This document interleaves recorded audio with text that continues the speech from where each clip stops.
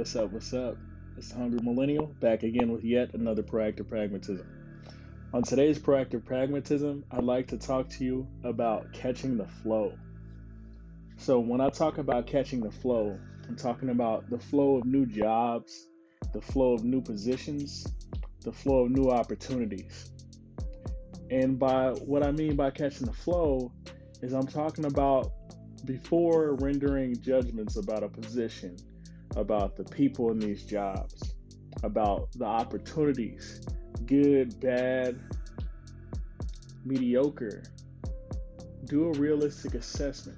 Go in with an open mind. Because oftentimes, and I even noticed this throughout leadership in the military, you will join an organization or a new position, and there's somebody telling you about this person acts like this person does this person does this person does this, good or bad, or oh, this person's great at this person's awesome at this, or this person, they don't do this.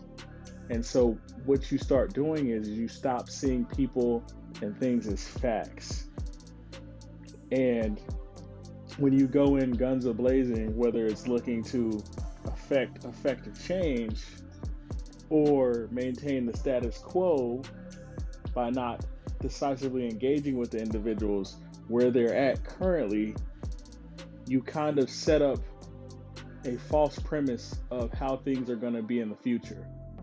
Because there's this quote that I saw a few weeks back that talked about how things happen in cycles. Eventually, those fake circumstances or the premeditated concepts that you had about people will fall or they'll confirm themselves. But if we start making assumptions and start making changes right away without doing a proper, in the military we call it a reconnaissance.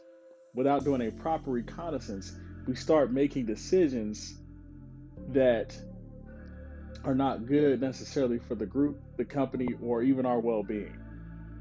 And I've noticed throughout my career, typically when somebody gives you an opinion of somebody or something or a situation, it's infiltrated and injected with all these emotions, the emotionality of being irrational about certain things, about making assumptions about things that we don't even have all the information about. But if we start going with the flow and catching that flow and kind of interweaving ourselves into the system a little bit, the change and the movement that the organization needs to make to be successful, the change in the movement in the opportunities that you're going to have in your life that need to happen will start to reveal themselves. But if we're too caught up in the premeditated feelings and emotions about things and places and how we wish things were, we can't see the facts for what they are and spark effective change. So for instance, during a deployment that I had a couple different platoon sergeants. I had one, we didn't really, we didn't get along, fantastic individual, but our leadership styles clashed. And then I had the next one, we worked really well together. We had, our ups and downs, but ultimately we had a good amount of synergy. But one thing that I learned from this individual was I saw how they went about sparking positive change throughout an organization. I saw how they went about getting to know people versus judging them based off of what everybody else said. Because another thing that I notice is, even you can tie this to the dating world. There are women that I've dated who, to one guy, they will give them all of the headache in the world. And then I start dating them and I start to get to know them for who they are. And our connection and our bond becomes so strong that I don't get treated that way. I actually get treated pretty well because I don't go in judging them for their past or their current circumstances. I look at them often, I look at them as facts. This is who this person is. And if they're going to change, if they're going to grow, they're going to do it on their own, not with me trying to give them some grand speech or trying to inspire them or trying to change them. Because me trying to change them is not going to be real effective change.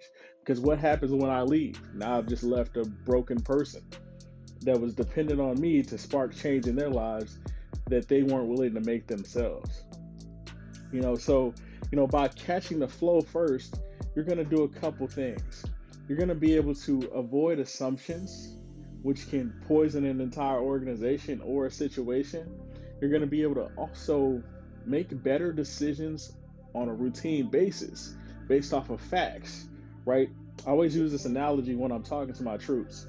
You have certain people, okay, so for instance, if I know that you're going to give me 10 points every night coming off the bench, this is a basketball analogy, cool, I can benchmark around that. But then if one day you're going to give me 5, and then the next day you're going to give me 20, and then you're going to give me 3, and then, 4 more games in a row, you're only giving me 2 points, I can't really benchmark off of that.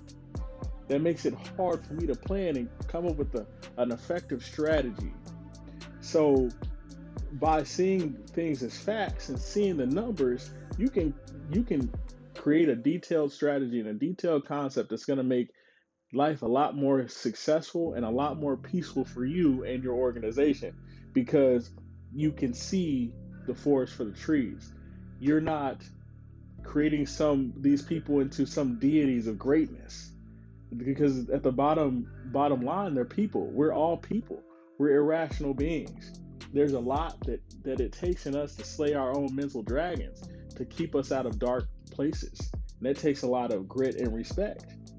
And also, so my third point here is you're going to be able to find your place amongst the terrain if you avoid making assumptions.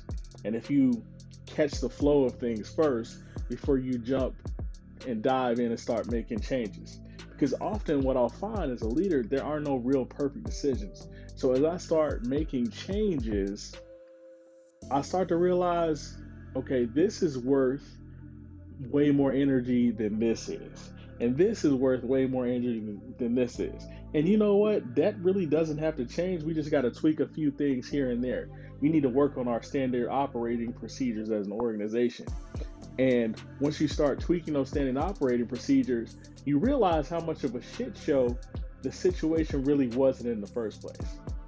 It was really a lot more workable, but if you go in and you blow everything up, you also start to ruin the hearts and the minds of the people. You also make them feel inferior, because they've also made ego investments in their leaders who brought them into the organization, who took care of them. They may not have had good leadership characteristics, but they were their people. And if you go in trash talking their people, blowing up everything that they had in place already, then you can really create a very toxic environment.